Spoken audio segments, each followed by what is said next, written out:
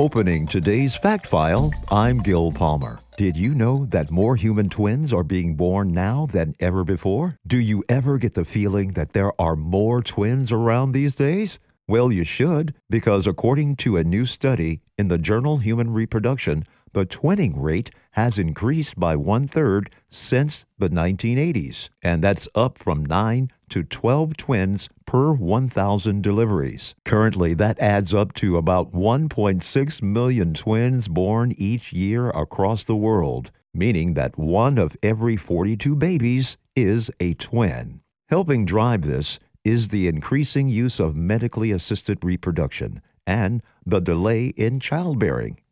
Twinning has been found to increase with a mother's age. So if you think you're seeing more twins, you are. Maybe even someone that looks like you. That's another subject we'll explore next time. I'm Gil Palmer, hosting today's Fact File. Make sure you don't miss an episode by subscribing to our podcast. You can find the link on our website, keom.fm. And don't forget to leave us a review.